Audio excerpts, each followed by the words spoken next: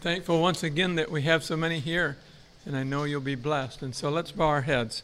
Dear God, I pray that you'll bless Pastor as he speaks to us again. We want to be rebuilt through your grace and through your Holy Spirit, through him. In thy name, amen. Amen, amen, amen. Good afternoon, everyone. We have quite a bit to cover because, as you might have noticed, that there's a lot to talk about in terms of the kind of healing that God wants to bring in our lives on the level of our minds. And as we have mentioned, as much as there's brokenness in our emotions, which is in a limbic system, right? We talked about yesterday. As much as there has been a damage been done in our brain in terms of our emotional brain, and therefore, when our emotion is wounded, then our thought patterns are wounded as well, right? So all of those woundedness and brokenness are on an unconscious level. And then it's almost, like I said, it's almost automatic. You know what I mean? We don't have to think certain way. We just like automatically think certain way and then act certain way and then feel certain way. And that's what makes it very, very difficult. And so then what we're called to do, which is not an easy thing to do, is to bring the stuff that are on a unconscious level to the what? Conscious level. Stuff that we may not be aware of, we need to bring it to an awareness in our lives. And that's why eating healthy, eating well is very important. Because if our minds are dulled by eating ramen all the time, or by eating kimchi all the time, if our minds are dulled, then we're not going to be able to think straight.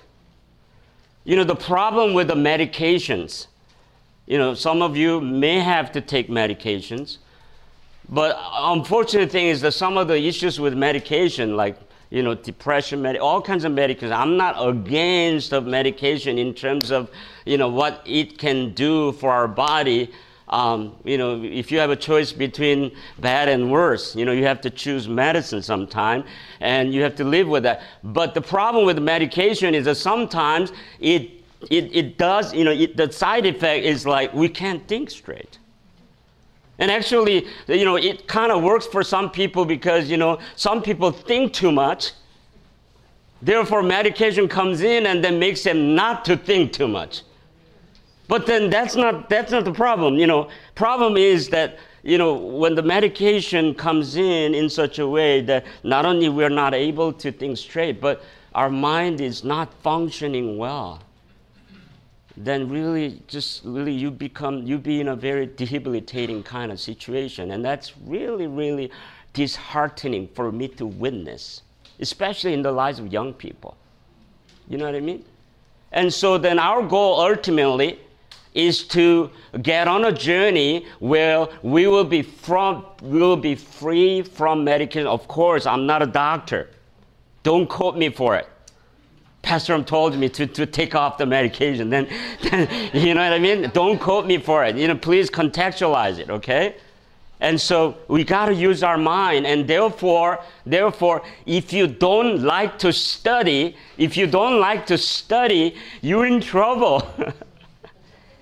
Somebody told me that can I study the Bible by just watching the video on about the Bible? Then you can only go so far. We are the people of the books, and God wants to come into the realm of our mind in such a way that our thoughts and minds would be what? Captured by the thoughts of God's Word. Amen? God's Word is very, very thoughtful. How many ladies are very thoughtful? Right? Ladies are so thoughtful that guys like going crazy, right?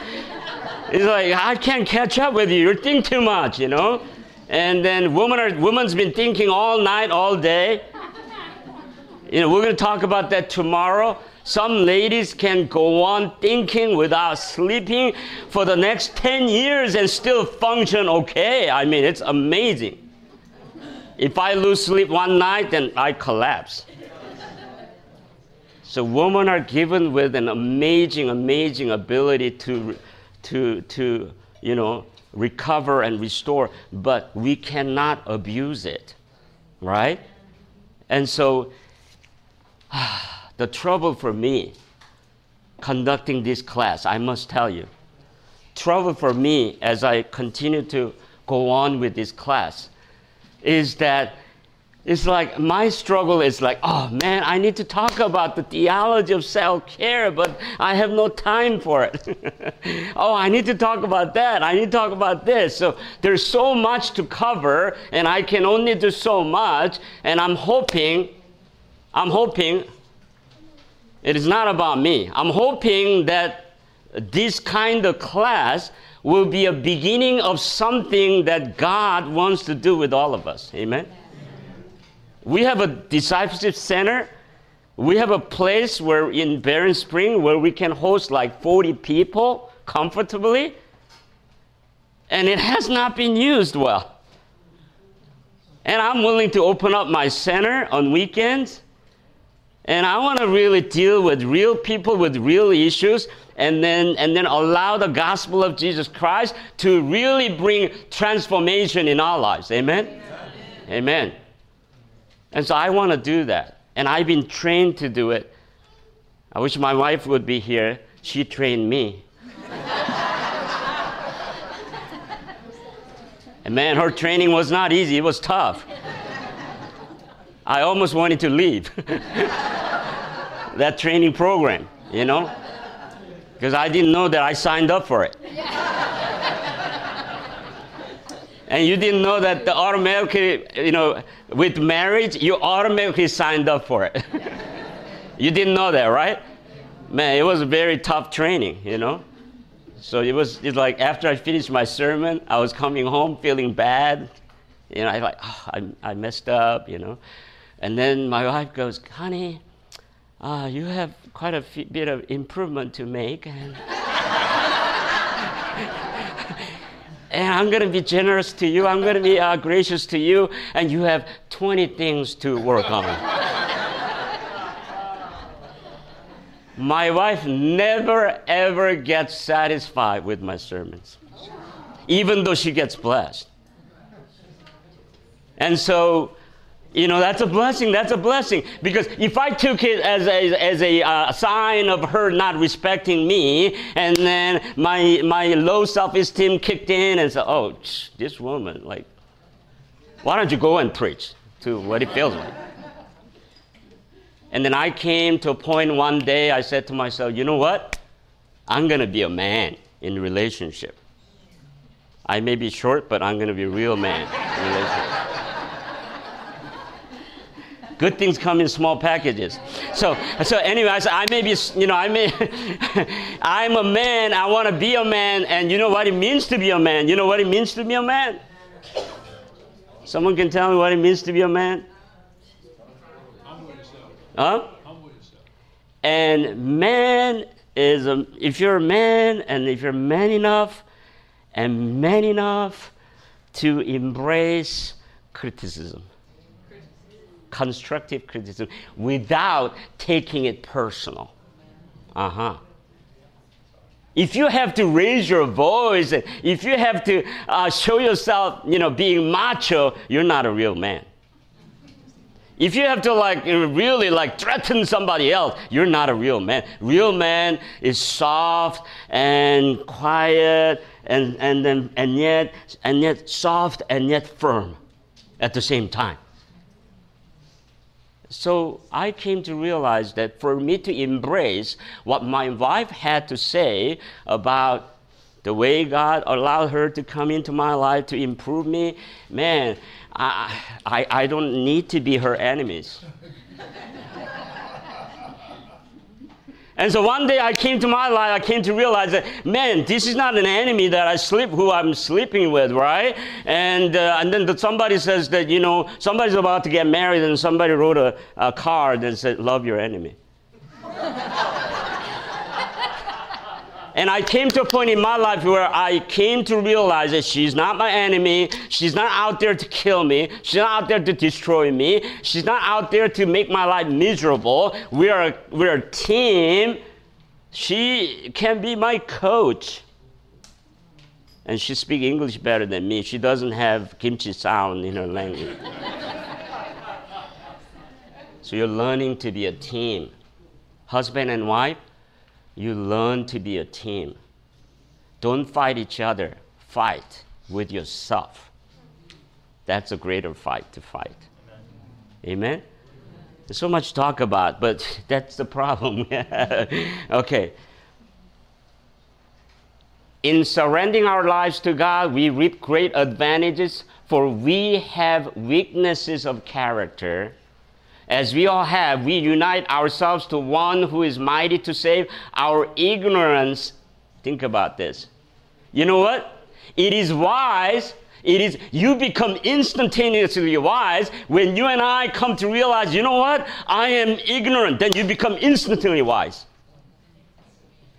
Amen? How many of you want to be instantaneously to be wise? How many of you want to be instantaneously to be wise? Okay, say to somebody else next to you, you know what? I'm really ignorant. Say that. Okay, let's use a real language.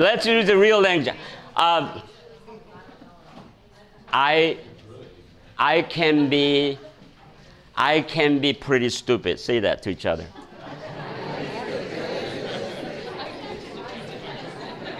And then one more thing. And sometimes I do some stupid things. Say to each other.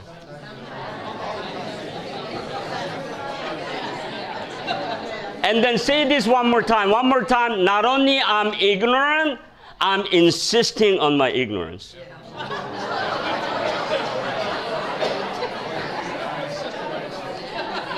And one more word. And I am so good at persuading others to buy into my ignorance. Whoa. You know what I mean? You know what I'm saying? Then, you know what we just did? What we just did was the fact that not only we're ignorant, if you persist in ignorance, and if you keep on, developing your tactics on, persuading others for your ignorance, then we are growing in our ignorance. Whatever you repeat, you grow with it. So that's how I got so good being spanked. My father spanked me. I said, but 10 spanking, it's not working. You have to, because I got good at it. I built the resistance for it, and then my father had, you know what I'm saying? It gets worse and worse. That's a problem with fighting. That's a problem with arguing. And that's a problem with any kinds of unhealthy patterns in our lives.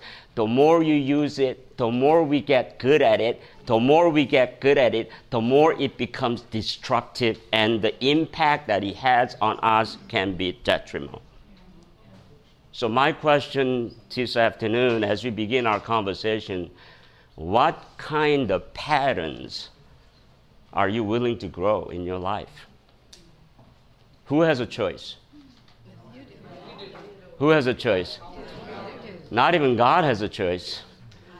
You have a choice. I have a choice. I don't like to use the word decision. I'm very careful about not using the word decision, because decision has to do with your circumstances, what's out there. You're deciding between what's out there you have.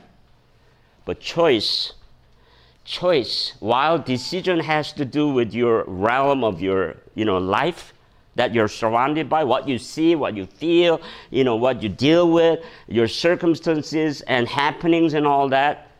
But once you begin to shift your gear from decision making to a choice making, then on the level of choice, you're beginning to create something that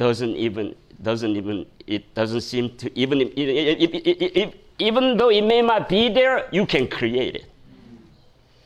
Choice is a realm of creation. So Make sure that you say to yourself, I choose to create love in my relationship with my spouse. Amen? Amen. I choose to create love. You have that power of choice. And it's something that we can do together. Our ignorance will be united to infinite wisdom, our frailty to enduring might. And like Jacob, we may each become a prince with God, connected with the Lord God of Israel. We shall have power from above, which will enable us to be overcomers. Amen? This is an amazing, amazing quotation. I can just end with this quotation today. There's just so much there. And by the impartation of divine love, we shall find access to the hearts of men. We shall have fastened our trembling grasp upon the throne of the infinite. In other words, the more you get to know God, the more you become heart to heart with God. And that's the only way God wants to meet you. God hates superficiality. God hates facade. God hates masking. God hates us being unreal. And that's why only way to meet God is to meet God in the sauna of life. Did I pronounce it right? Sound kind of weird to me.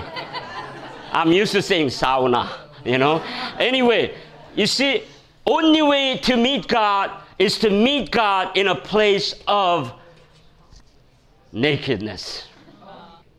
God is a naked God for a naked people. I mean, don't quote me wrong in the wrong way. God is attracted to the raw material, if you know what I'm talking about. God likes it raw. God likes it organic. No pesticide, nothing else. Sugar coat or nothing. Just real stuff that you are. Amen? And then when you get in touch with that heart to God, what happens is that you know how to get in touch with people heart to heart. That's an amazing, that's art of arts. Being able to come in touch with people heart to heart. You know how amazing that is? When I talk to my wife, for 30 minutes, and we become heart to heart, it's almost like bring me tears. Like, oh, whoa. This is so amazing. My heart starting to hurt in a different way. So precious, heart to heart. When people come to us for counseling, come to us for prayer, and you just talk to them like a couple of minutes, and then we're just like joined in already. Whoa, I've never seen these people. You don't even need to speak in English to connect. But when Christ come into your heart in such a way that your heart is touched and be nourished and swell with love, then it is going to be like dynamite.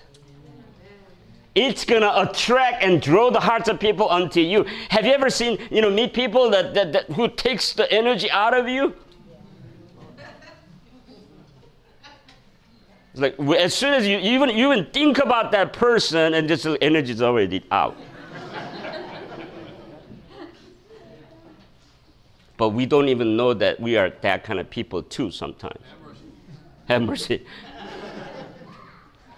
Christ was so much in touch with God, heart to heart. There's an energy coming out of Jesus, so much so that just to be even closer to Jesus allowed people to be healed. Amen? God created you and I with that kind of energy. Amen? Amen. Don't have time to finish, so I want you to take a look at this. Grace of God came. We're going to talk about the grace of God, how it came in a place of what? Brokenness. In a place of weakness.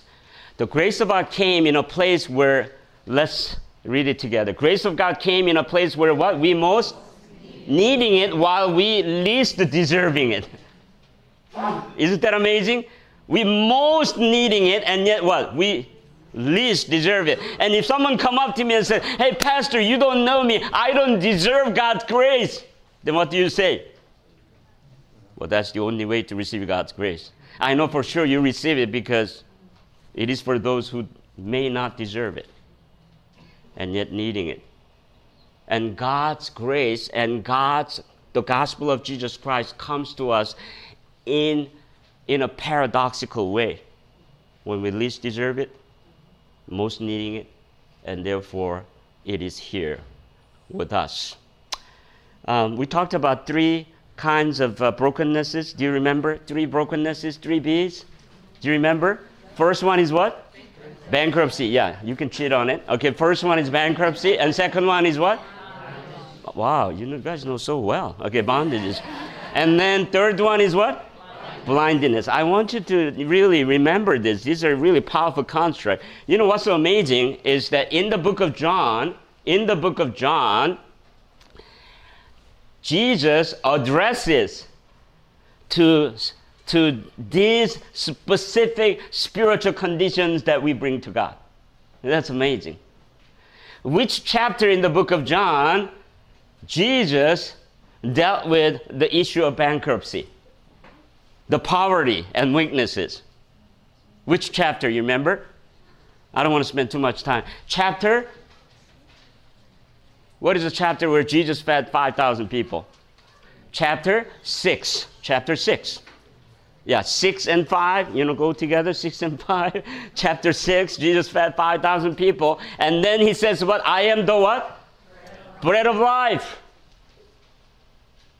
If you were to be Korean, I am the brown rice of life. And when I went to Africa, Ethiopia, they don't eat brown rice, and they're eating everything with this zara. It's like a pancake covering, kind of fermented one. Everyone eats with that. And so when I went to Africa, Ethiopia, and I paraphrased it. I said, I am the zara of life. And they were like going crazy. And isn't it amazing that in our place of bankruptcy, in our place of being out of resources, in our place of weaknesses and brokenness, and in that place where all the resources are exhausted, what we need to replenish ourselves, what we need to get out of this state of bankruptcy is the what? Word of God. Word of God. We need to let the Word of God to feed us in a way that we get out of this state of bankruptcy. And that's amazing. We don't have time to dwell on that. And the second thing is a bondage. What is the ultimate form of bondage that a human being can experience in life? What is it? Death, right? When you die, what happened? Nobody can rescue it. When you die, the way you died, that's the way you're going to remain. If you die like this, then it's going to be really hard for anybody to, take it back here. You almost have to what? Break it. It's a bondage. Whatever the way you die, you stay with it. No one can take you out of it. And therefore, ultimate form of bondage is death. And then any way that are not of God leading us to a life of what? Death. Death. We need to take sin seriously in that way. And so where do you find the bondage in the book of John? John chapter 11. Jesus what? Brought Lazarus out of death. So Jesus brought Lazarus out of bondage by telling us, by doing that, Jesus is telling you and me that He can rescue you from whatever the bondage we may be in. Amen? Whether it be alcohol addiction, drug addiction, whether it be the control freak. How many of you are control freak? Don't raise your hand. You don't have to raise your hand. Yeah. You have to control everything about everybody around you. Actually, those who are in a place of control, sometimes, not all the time, they tend to be out of control. Bondage. I am the resurrection. Jesus can rescue us from the point of bondage. And then how about the blindness? John chapter 9. It looks like eyes. John chapter 9. I am the light of the world. So with that, let's continue. Now we're going to talk about something that's very, very important. Why in the world you and I are needing to be rebirthed? Why do we need to be born again? Can someone tell me why we need to be born again according to the Bible? We're dead in trespasses and sin. Yes, and then Maurice Venden says something really powerful. He said, we need to be born again because there's something wrong with our first birth. Because you and I needing to be what? Reparented, right? And therefore, we need to be born again. Because first birth brings so much woundedness and death in our lives, even though we cannot go back to our childhood, but in a way, God allows us to go back. Isn't that amazing? We can start all over again in Christ. How many of you really appreciate that? Amen? How many of you, like, when my daughter was like 16 years old, I look at her as I was driving, I was looking at her, she's grown up. I was like, wow, time has gone by so fast. And I said, hey, you have grown up. And I thought she was going to say, yeah, I'm grown up, Dad, buy me a car. But instead, her little child came out right on that moment. And then she said, Dad, I don't want to grow up. You know what I mean? There's a little girl and a little boy inside of us, right? We don't want to grow up. Because especially when we feel like we lost our childhood. And we're going to talk about that. We lost our childhood in a way that there is a huge loss. That's a loss. Then we get saddened and we get angry about that. And let's just briefly talk about this whole process of rebirth, which is really amazing to me. You remember the chart that I gave you? It is only in that context of re-identity we discover who I am, right? And therefore, since we have been so much affected by our parents in a way that is detrimental sometimes, we need to reparented by another re-identity with Jesus, and Him being our Heavenly Father and Lord, and then we and I get to be reparented by Jesus and the Holy Spirit. Amen? Yeah. So there's a new life in Christ. So, Book of John, just to make it very simple, Book of John talks about two kinds of birth. Okay? The natural birth you and I have is a birth that are from below. So John chapter 1 verse 13 talks about born from above. In the early onset of the book of John, John tells us that since you and I are born from below by husband's will, by human will, by a human passion and all that, and then our first birth from below brought so much woundedness in our lives, John tells us we need to be born again from what? Above. Amen? And that's amazing. And then John chapter 3:5 tells us born of a water and spirit. And John chapter 3 verse 7 is that you must be born again, born of water. And so the way we are going to be born again is to be born again by the Holy Spirit. And you all know the Holy Spirit doesn't come until the Holy Spirit uses the Word of God to give us an understanding and power to overcome what we cannot overcome. And John chapter 7 verse 38, whoever believes in me, as the scripture has said, streams of living water will flow from what? Within. Wow, this is amazing, amazing promise. In that Holy Spirit, water and the Spirit is talking about Holy Spirit here. And isn't it interesting that when you and I are born in mother's womb, what were we surrounded by? Water. What were we doing in the water? Growing. We were swimming. We were swimming for 9 months.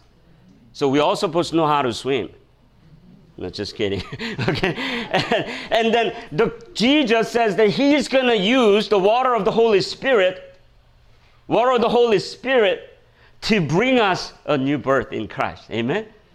Yeah. And it's a beautiful, beautiful picture. And then Jesus says that when you are born again by the water of the Holy Spirit, and then something's going to happen in your belly, You know what? I'm not a scientist, but study shows that so many valuable hormones, get this, even the endorphins and so many valuable hormones, especially for women as well, are created not in the brain. Like some of the 90% of some of the hormones gets created in the what? Belly. Wow.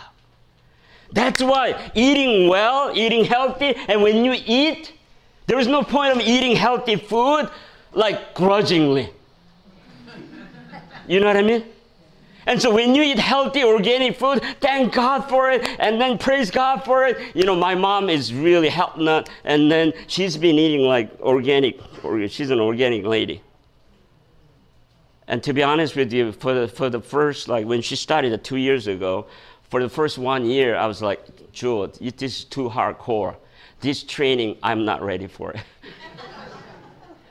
So I made my own Korean, soup and all kinds of things. And then, so she had to cook 2 meals. And sometimes, I'm cooking for my own meal. And then I came to realize this is not right. Because I'm not really fully in the training this way. So I said to myself, you know what? I'm going to eat whatever she eats because that's healthy for me. You know what I'm saying? And something amazing happened is that when you allow the Holy Spirit come through the Word of God, God does something in our gut level.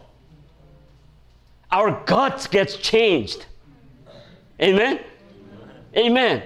So much so that God begins to create amazing hormones that are just making us not only happy and lively and joyous and so much energy.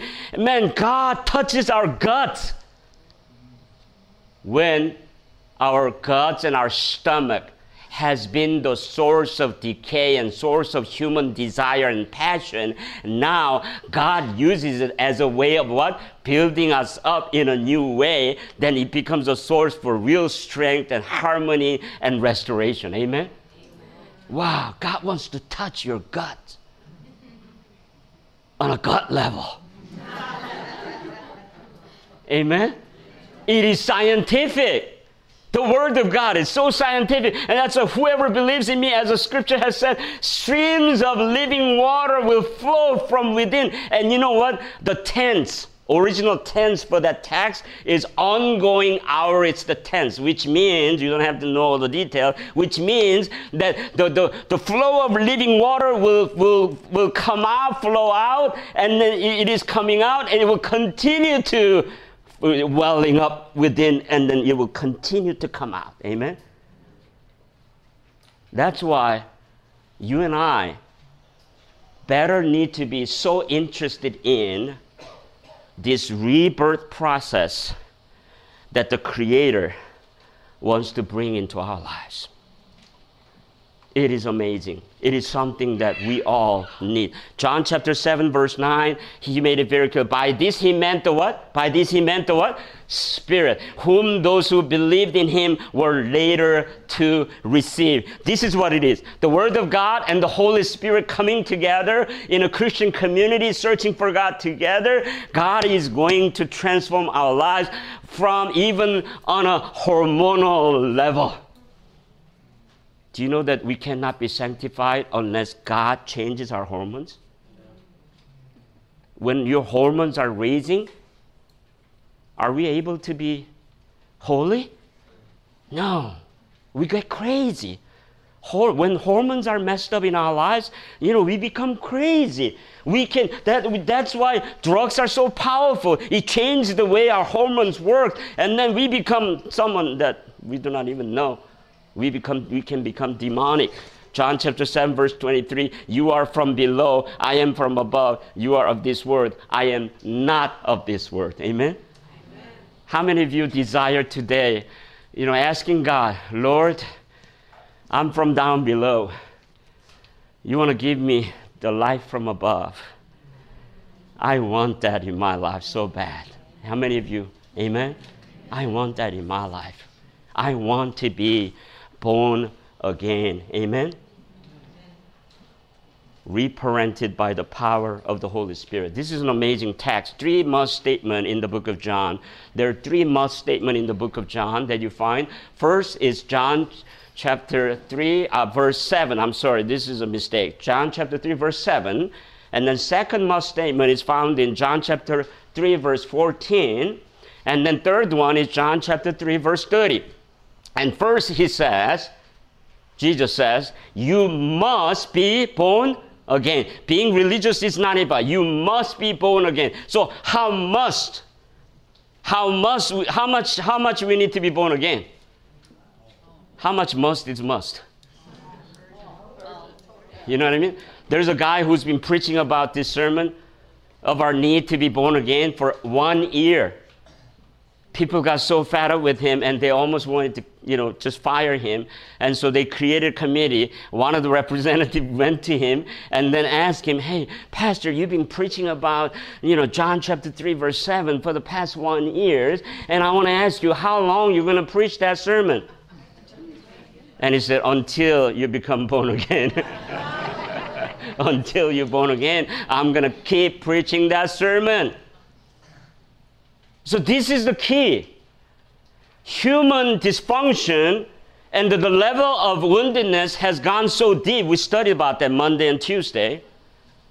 It reaches from the day we are born, conceived in mother's womb. And therefore, there is no healing possible through, psychological intervention, through human counseling. Now, I'm not denying all the needs of those things, but fundamentally, we are flawed in such a way, the level of it, intensity of it goes so deep, and there is no humanity that can save us and allow us to experience transformation. Amen? Human education can only modify us, but transformation comes from above. And Christ is making that available readily for all of us. Amen? You know what? I never ever experienced this kind of, inward working of the Holy Spirit until I turned 20 years of my age. I grew up as PK and I grew up as perfect kids and all that. And then I... and then my friends and I, we decided to fast. We decided to fast for 1 week. Because all of a sudden it dawned on me that we're about to graduate. We're going to go out and be a pastor. What if someone come to me and say, hey, pastor, how do you do fasting? Well, I never done it in my life, but the book says. It doesn't sound right. So I said, I got to experience it for my professional needs. So with three of my friends, 3 of us went to a place called Deer Mountain in Korea. Found out that there is no deer in that mountain, but I don't know why they call it Deer Mountain. And we went there, and then 3 of us were there because we were trying to keep an eye on each other so that no one would eat anything, right? And the funny thing was that we only brought 2 things. I don't know why, but we only brought 2 things. One is oranges. And then the other one is the kimchi soup. Somebody says that after fasting, you drink kimchi soup. It's going to allow your cells to come alive in a way that is just unbelievable. So we brought kimchi soup and then oranges. First day was no problem. Second day was the hardest. I was lying down, trying to read the Bible. Only thing I could think about was food. And I happened to go to the manager's house to draw some water, and guess what? They were making dinner. The smell of rice was like so heavenly. And I was looking around, and I was almost tempted to scoop a little bit, but I knew that angels are there. I know that my friends can come in and really put me in jail, And so I said, okay, I'm not gonna eat that. And then from the 3rd day, amazing thing began to happen. We were just drinking waters. We're in our 20s. Can you believe that? And I started to drink waters, and then we drink lots of water, But amazing thing was that it may be just kind of gross to think about. But even though I didn't eat anything, only thing I'd been drinking was water. I've been detoxing everything. But bad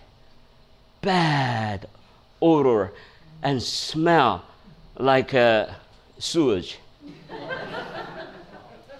Totally smell like sewage coming out of my body and then coming up. Even if I take the brush and everything, brushing didn't work. For third day, I was like feeling yucky. And then I came to realize that what's not going in, what comes out of you. And then amazing thing happened in that by the time we got to the end of the third day, we had a hard time walking. So can you imagine each of us, relying on the cane? We got these branches, and we were relying on it. We're trying to go up the ladder, which was only like 15, 20 ladders, and it was not high. We went up. By the time I got up there, Holy Spirit hit me so hard that I knew it was working of the Holy Spirit. And the Holy Spirit started to tell me, son, you are so dependent on food, 3 meals a day. You are so dependent on me, and yet you think that you're somebody. You've been so proud. Humble yourself before the Lord. And then by the time I got up there, Holy Spirit just totally overcame me. And I had to just like prostrate it before God. God, I'm a sinner before God. Please help me. And then amazing thing happened in that I thought God was going to reveal some real secret dark sins in my life right on that moment. But God began to show my life like a panoramic way from beginning till now. Well, 20 years is a short time, but there was quite a bit that went on, and then nothing sticks with me, but the only thing that stuck with me was this.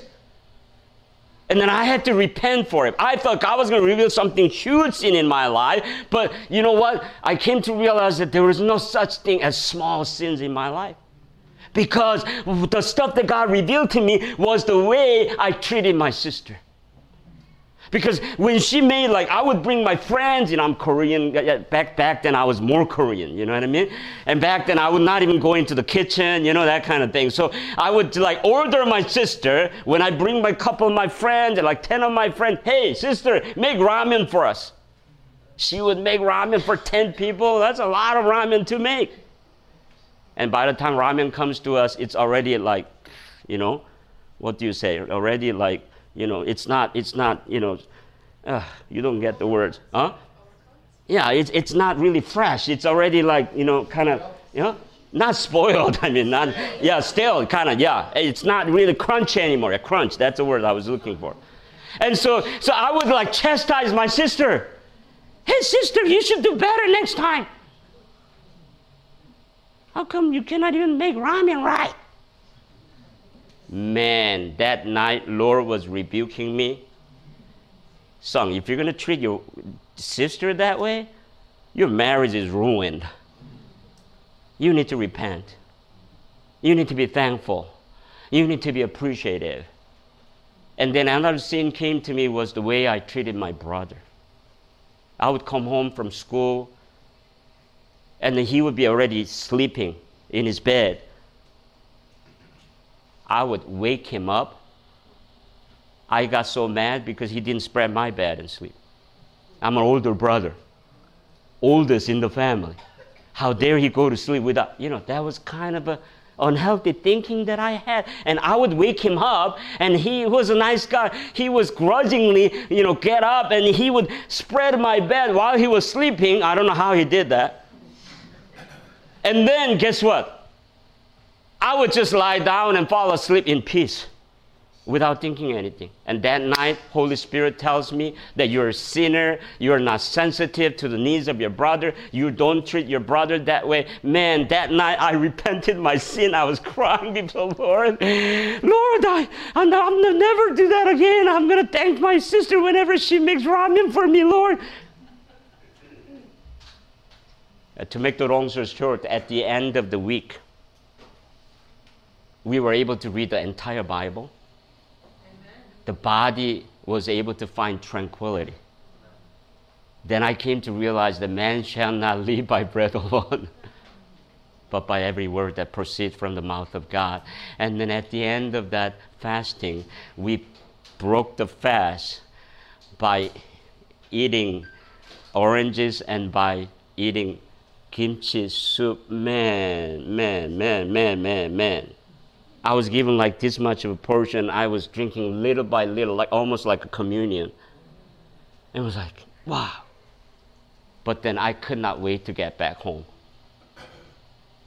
because I had to make up with my sister and brother.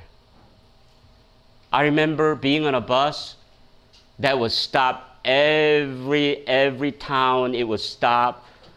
But whenever it stops, I would hear the birds literally singing. In Korean, birds don't sing. In Korean, birds crying. But first time in my life, I hear birds really singing. It's like, wow, this is amazing. This is a new day. And so as soon as I came home, I could not wait to see my brother and sister. So as soon as I got home, I looked pale, of course. And then I brought my sister and brother next to me. And then I said, you know what, brother and sister, I have some... Up to that point, I never said I was sorry. But on that day, I brought my brother and sister. You know what, I have a confession to make. And when I said that, my sister and brother looked at me and said, brother, you have been without food for too long. And you don't think straight. Why don't you eat first? No, I'm straight. I'm clear. And I said to my sisters, I'm so sorry for the way I treated you. I'm so sorry for the way I treated you, my brother. Of course, after that experience, I had many moments of this awakening through the Holy Spirit. But there was nothing like being touched by the power of the Holy Spirit in our lives. Amen? And I felt as though the Spirit came and consumed all the bitter roots in my brain. And of course, it's not a one-time experience. It's an ongoing experience. Spirit come, and the Spirit leads us to the cross. That's what happens. Holy Spirit led me to the cross. Literally led me to the cross and allowed me to realize that I'm a sinner before God. I'm a broken man. I am weak, and I am needing God's salvation 100%. Whenever the Holy Spirit comes, Holy Spirit leads us to the cross. Whenever the Holy Spirit leads us to a cross, we come to an experience where He continues to increase, we continue to decrease. It is a sign of humility. When the Spirit comes and brings transformation in our lives, we become humble so much so that we are being teachable and we're coachable. We're able to hear other people saying, and then we're understanding things. We're not defensive or offensive. We're not operating our lives from the point of lack of self, but we'll be able to embrace things, even the things that are very, very intimate and vulnerable. We will have that courage to embrace things. Let's read this passage together. Shall we read this together? When the Spirit of God takes possession of the heart, it transforms the life. Simple thoughts are put away. Evil deeds are renounced. Love, humility, and peace takes the place of anger, envy, and strife. Joy takes the place of sadness, and the countenance reflects the light of heaven. The blessing comes when by faith the soul surrenders itself to God. You know, my wife supported me through my doctorate program, and I asked her why.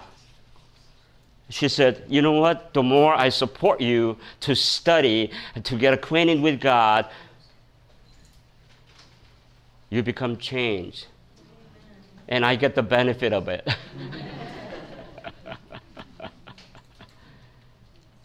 I know that I'm still a broken man in many ways. There are many things that I need to learn and grow.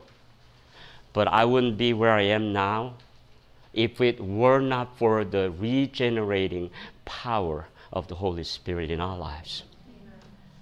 There are many, many moments in my life where I would read the Bible, I would study God's Word, I would study psychology, I would study and study, and then I come to a place, my wife would come up to me, and my kids, when they were little, they would come up to me because I would go like, oh, now I get it. Dad, why are you persecuting yourself? Because when you gain that understanding in a way that nothing else could teach you, then you have this light bulb coming from top to bottom, from inside out. And you know what? When the light bulb of the Holy Spirit hits you, it hits you in a way that your brain is on fire, your brain comes alive. It's like a July the 4th, like it's sparking again. You're getting things again. You're making sense. Amen? I have all the scriptures there, so you can take a look at it since time is running out. Now you come to realize that as you're born again, He becomes your Father, Father of the fatherless. Amen? Though you may have been fatherless, but He's your Father. Everlasting Father, nursing mother, midwife, one who gives birth, mother hen. It's amazing. It's all imagery of birth. He's actually giving you birth from above. Amen? And then this is amazing. I want to tell you this, and then one more stop. This is amazing. This is amazing in that no matter how much we feel abandoned or rejected by our parents. I remember talking to this one lady who came to me for counseling, and she was in her 30s. She went through horrendous deals in her life where her mother died. Her mother actually didn't die, but her mother ran away. She doesn't know all the detail, but she would continue to have this nightmare of a mother kind of looking lady coming up in her dream, wearing white Korean traditional dress, and then she would carry her around the rice field. And then rice field can be very, very like wetty and then, muddy and all that. And then she would just like drop her right there, and then she would take off. She would have this nightmare for the past 30-some years. She came to me for counseling. And then I came to realize that that mother, whom she never met in memory, the lady who dropped her was her mother. And so I came to a day when I had to confront her. This is the hardest part in counseling. You have to confront somebody with the truth.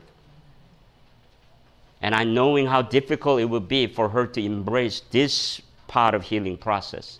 And I said, you know what?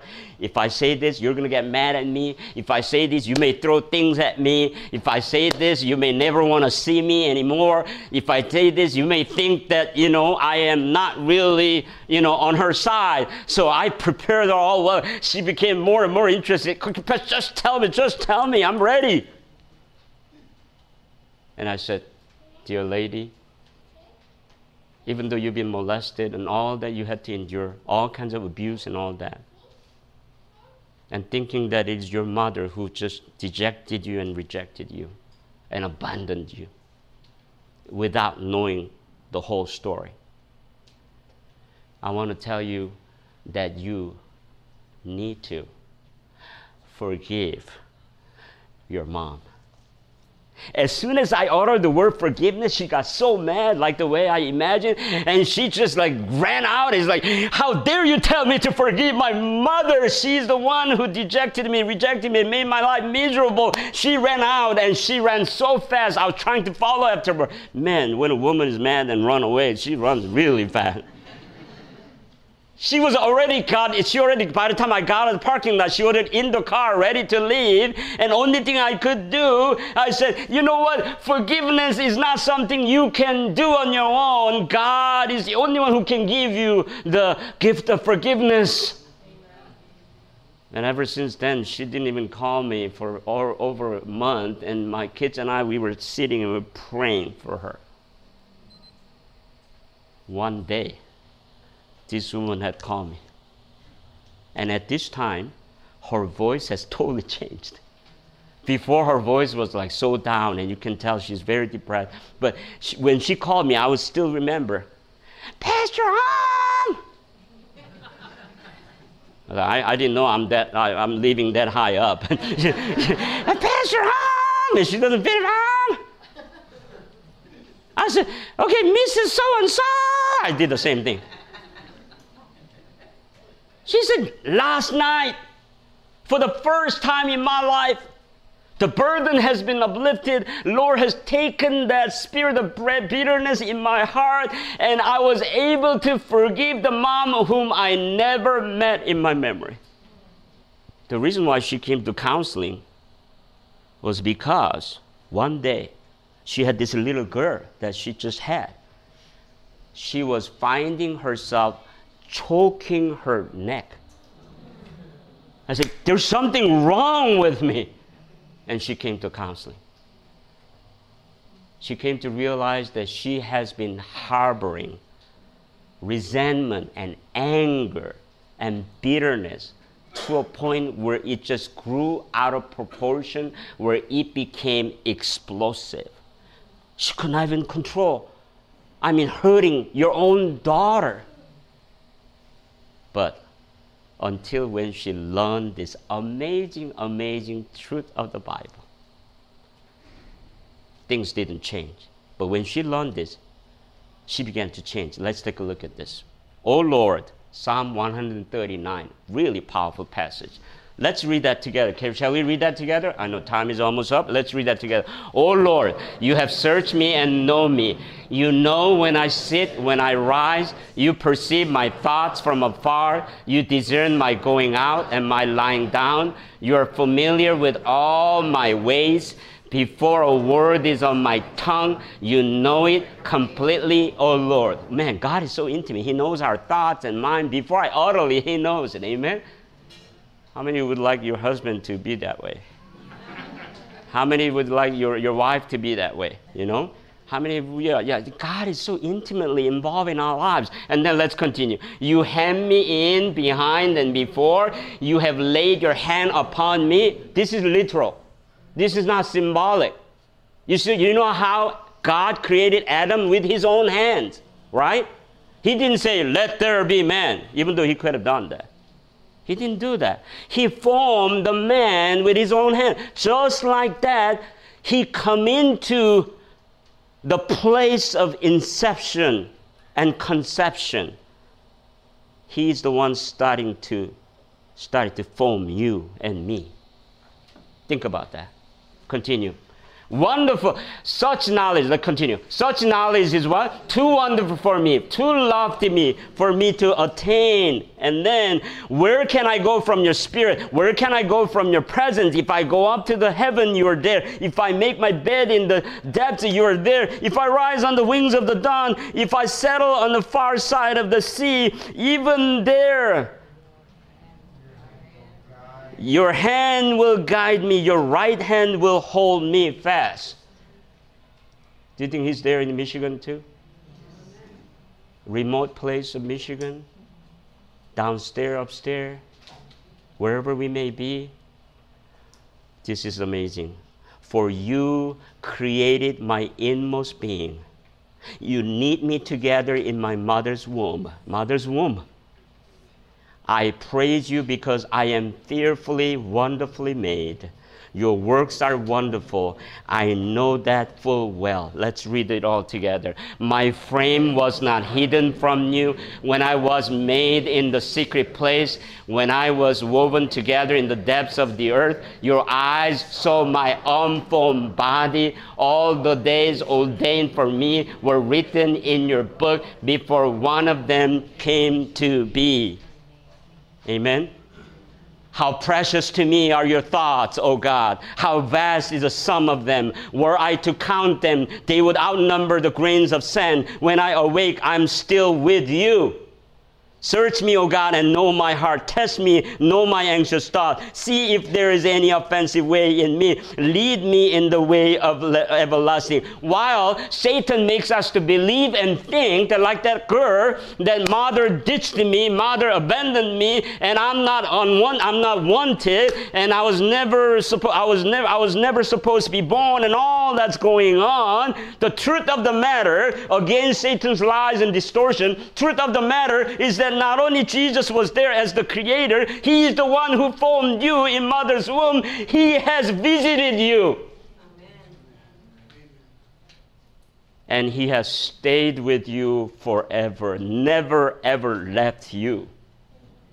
He followed you from mother's womb all the days of your life until now. That's why, since all of us have been visited by God, so first visitor was Jesus. Since all of us were visited by God, since all of us were visited by Jesus, we missed that visit. We want that visit. And the Spirit comes, allow us to be in His presence. And when Holy Spirit brings His presence, He brings His presence in such a way that it creates the kind of bonding that nothing else can. It creates a sense of healing and restoration in a way that nothing else can.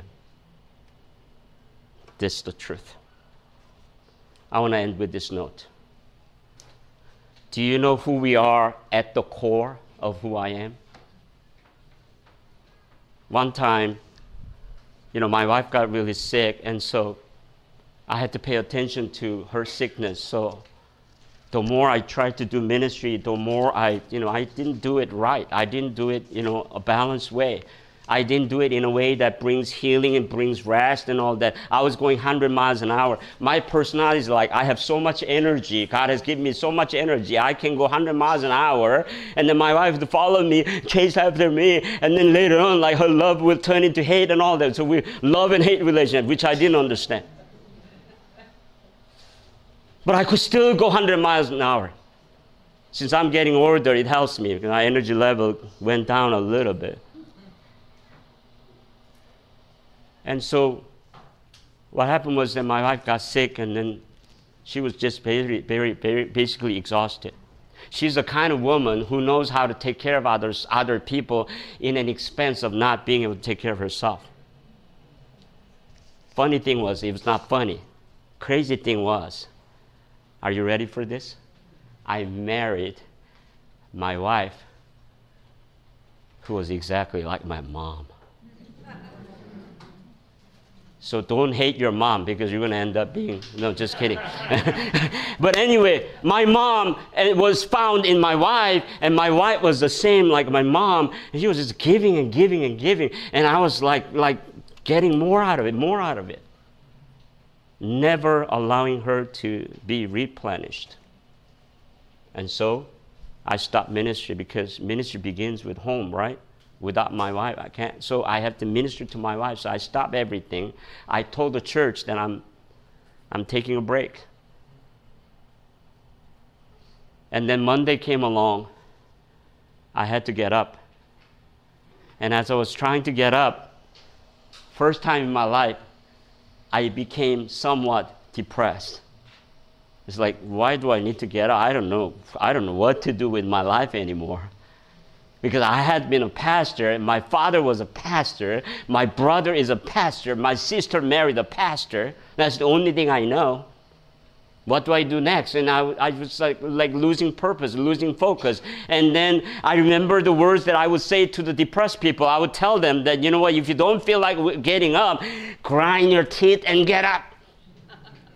And as I was trying to do that, something dawned on me. That is that even though it is like peeling off the onion skin, I'm no longer a pastor, I'm no longer a husband, I'm no longer, anything, I'm no longer a cousin, no longer an uncle. When God started to peel off everything, and then finally I reached to the core, and then guess what I found at the core? At the core I found Even though I no longer pastor, even though I no longer any of those titles or positions that I used to enjoy and be identified with, and I came to realize that at the core, even though I felt like I lost everything, but at the core, there's something that no one and nothing could take away unless you give it away. It is that I was still a son and child of God. Child of God. That's what you have at the core. No matter what people say, no matter how you may feel in your limbic system, no matter what kind of story that you grew up with, what kind of lies that you believe in, and whatnot, no matter what Satan says about your origin, your beginning, despite of all that, at the core, you are. There is a mark of God that you're created by God. You're the child of God. Amen? No one and nothing can take that away from you. And I'm going to end with this note. At the core, you and I are intimately connected with God in such a way that at the core, we are positioned in Christ. While we were a slave to sin, slave to self, God has rescued us to a place where we become heirs of God, receive inheritance of God. We become a child of God. We become sons of God. In that's what's securing us. Nothing else. Not the way my wife treats me, not the way my husband treats me, not the way I achieve and accomplish. What secures you is the security that God has given us through Jesus Christ, that you and I are children of God as His sons and daughters. That's where we find our ultimate security. And let me ask you, and let me finish with this appeal. Are we acting like one? Are we acting like sons and daughters of God in order to be accepted? Or are we acting like one because we already became as one? Are we acting like one to be accepted? Or are we acting like one because God has given us the gift of sonship by giving us the new birth in Christ, allowing us to be born again from above? We become a child and heir of God, in that nothing, no matter what happened in your life, nothing and no one can take that core of self that God has given us through Christ. Amen? Oh, when I discovered that, it just thrilled my soul. I came to realize, oh yeah, that's true. I'm a child of God. Nothing has changed. Nothing has changed. And tomorrow we're going to study more about this. Therefore, I want to end with this scripture. Therefore, strengthen your feeble arms and weak knees. Make level paths for your feet, so that the lame may not be disabled, but rather healed. We may fall down from time to time. We may have breakdowns in our lives. Do you know where we experience breakthrough? Do you know where we experience breakthrough in our lives? In the place of breakdown. That's the place of breakthrough. May God help us so that we may experience what God desired for us to experience. So today we only covered the half of it. And then I don't know how I'm going to do tomorrow. Tomorrow, actually, I'm supposed to talk about depression from my own experience, from my own, empirical experience with people. I'm supposed to talk about anger, so I have those charts with me. So tomorrow, I'm going to have to, talk about everything the way I can. But, if not, then we'll find some other times to do it. Thank you for your interest, and thank you for your love for God, your passion for learning and growth. It inspired each and every one of you. Inspired me so much this time, and I'm walking away from this place realizing that, wow, I got to go back and pray more, study more, and dig in and discover more to bless these amazing people who comes to Michigan camp meeting. Amen. Amen. Yeah. So that's the trouble I'm in. But tomorrow. We'll do the best we can, okay? And then I'm just wondering, I don't know, I'm just wondering I'm just wondering, throw this out to you. I'm just wondering if some of you are willing to come earlier. I don't know, your lunch schedule and all that. I'm willing. If you're willing to, because there's no way I can finish all of that. So if I want to do justice to the message, I have one more message that I need to share to complete this whole, thing. And then I need to talk about the issue of anger and depression, which is a very, very important topic. I'm not an expert. I'm not a medical doctor, but I'm looking at it from the Bible, biblical perspective. So if you're interested, I don't know, maybe we can meet at 1 o'clock? 1 o'clock? I don't want to torture you guys, And so let's do this.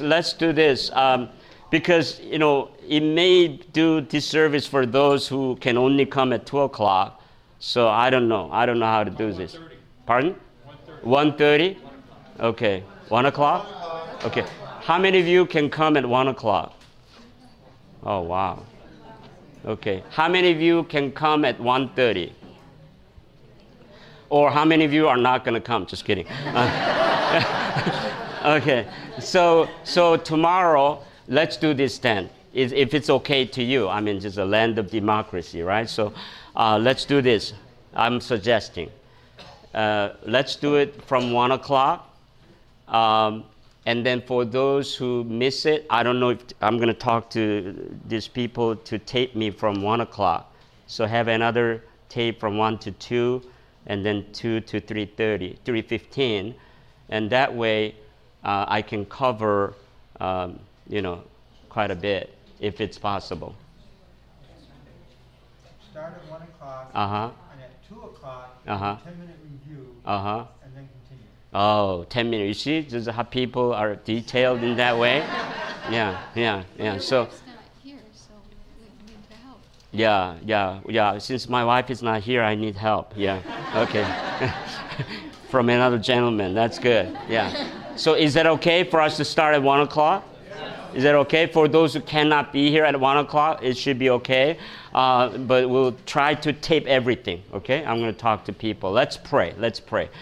Dear Heavenly Father, these are precious, precious children of yours, whom you have touched them from the beginning of their inception and conception in mother's womb.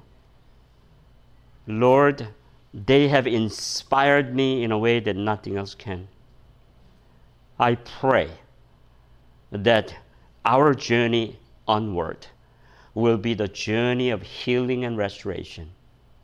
In that, despite of the fact that we've been wounded, you will use it to heal the whole nation in the name of our Lord Jesus Christ. May you begin in us to bring that new birth from above in every moment of our lives, so that our lives would be a one of transformation from above. We bless your name for blessing us. In Jesus' name, amen. Amen. Amen. This media was brought to you by Audioverse, a website dedicated to spreading God's Word through free sermon audio and much more. If you would like to know more about Audioverse, or if you would like to listen to more sermons, please visit www.audioverse.org.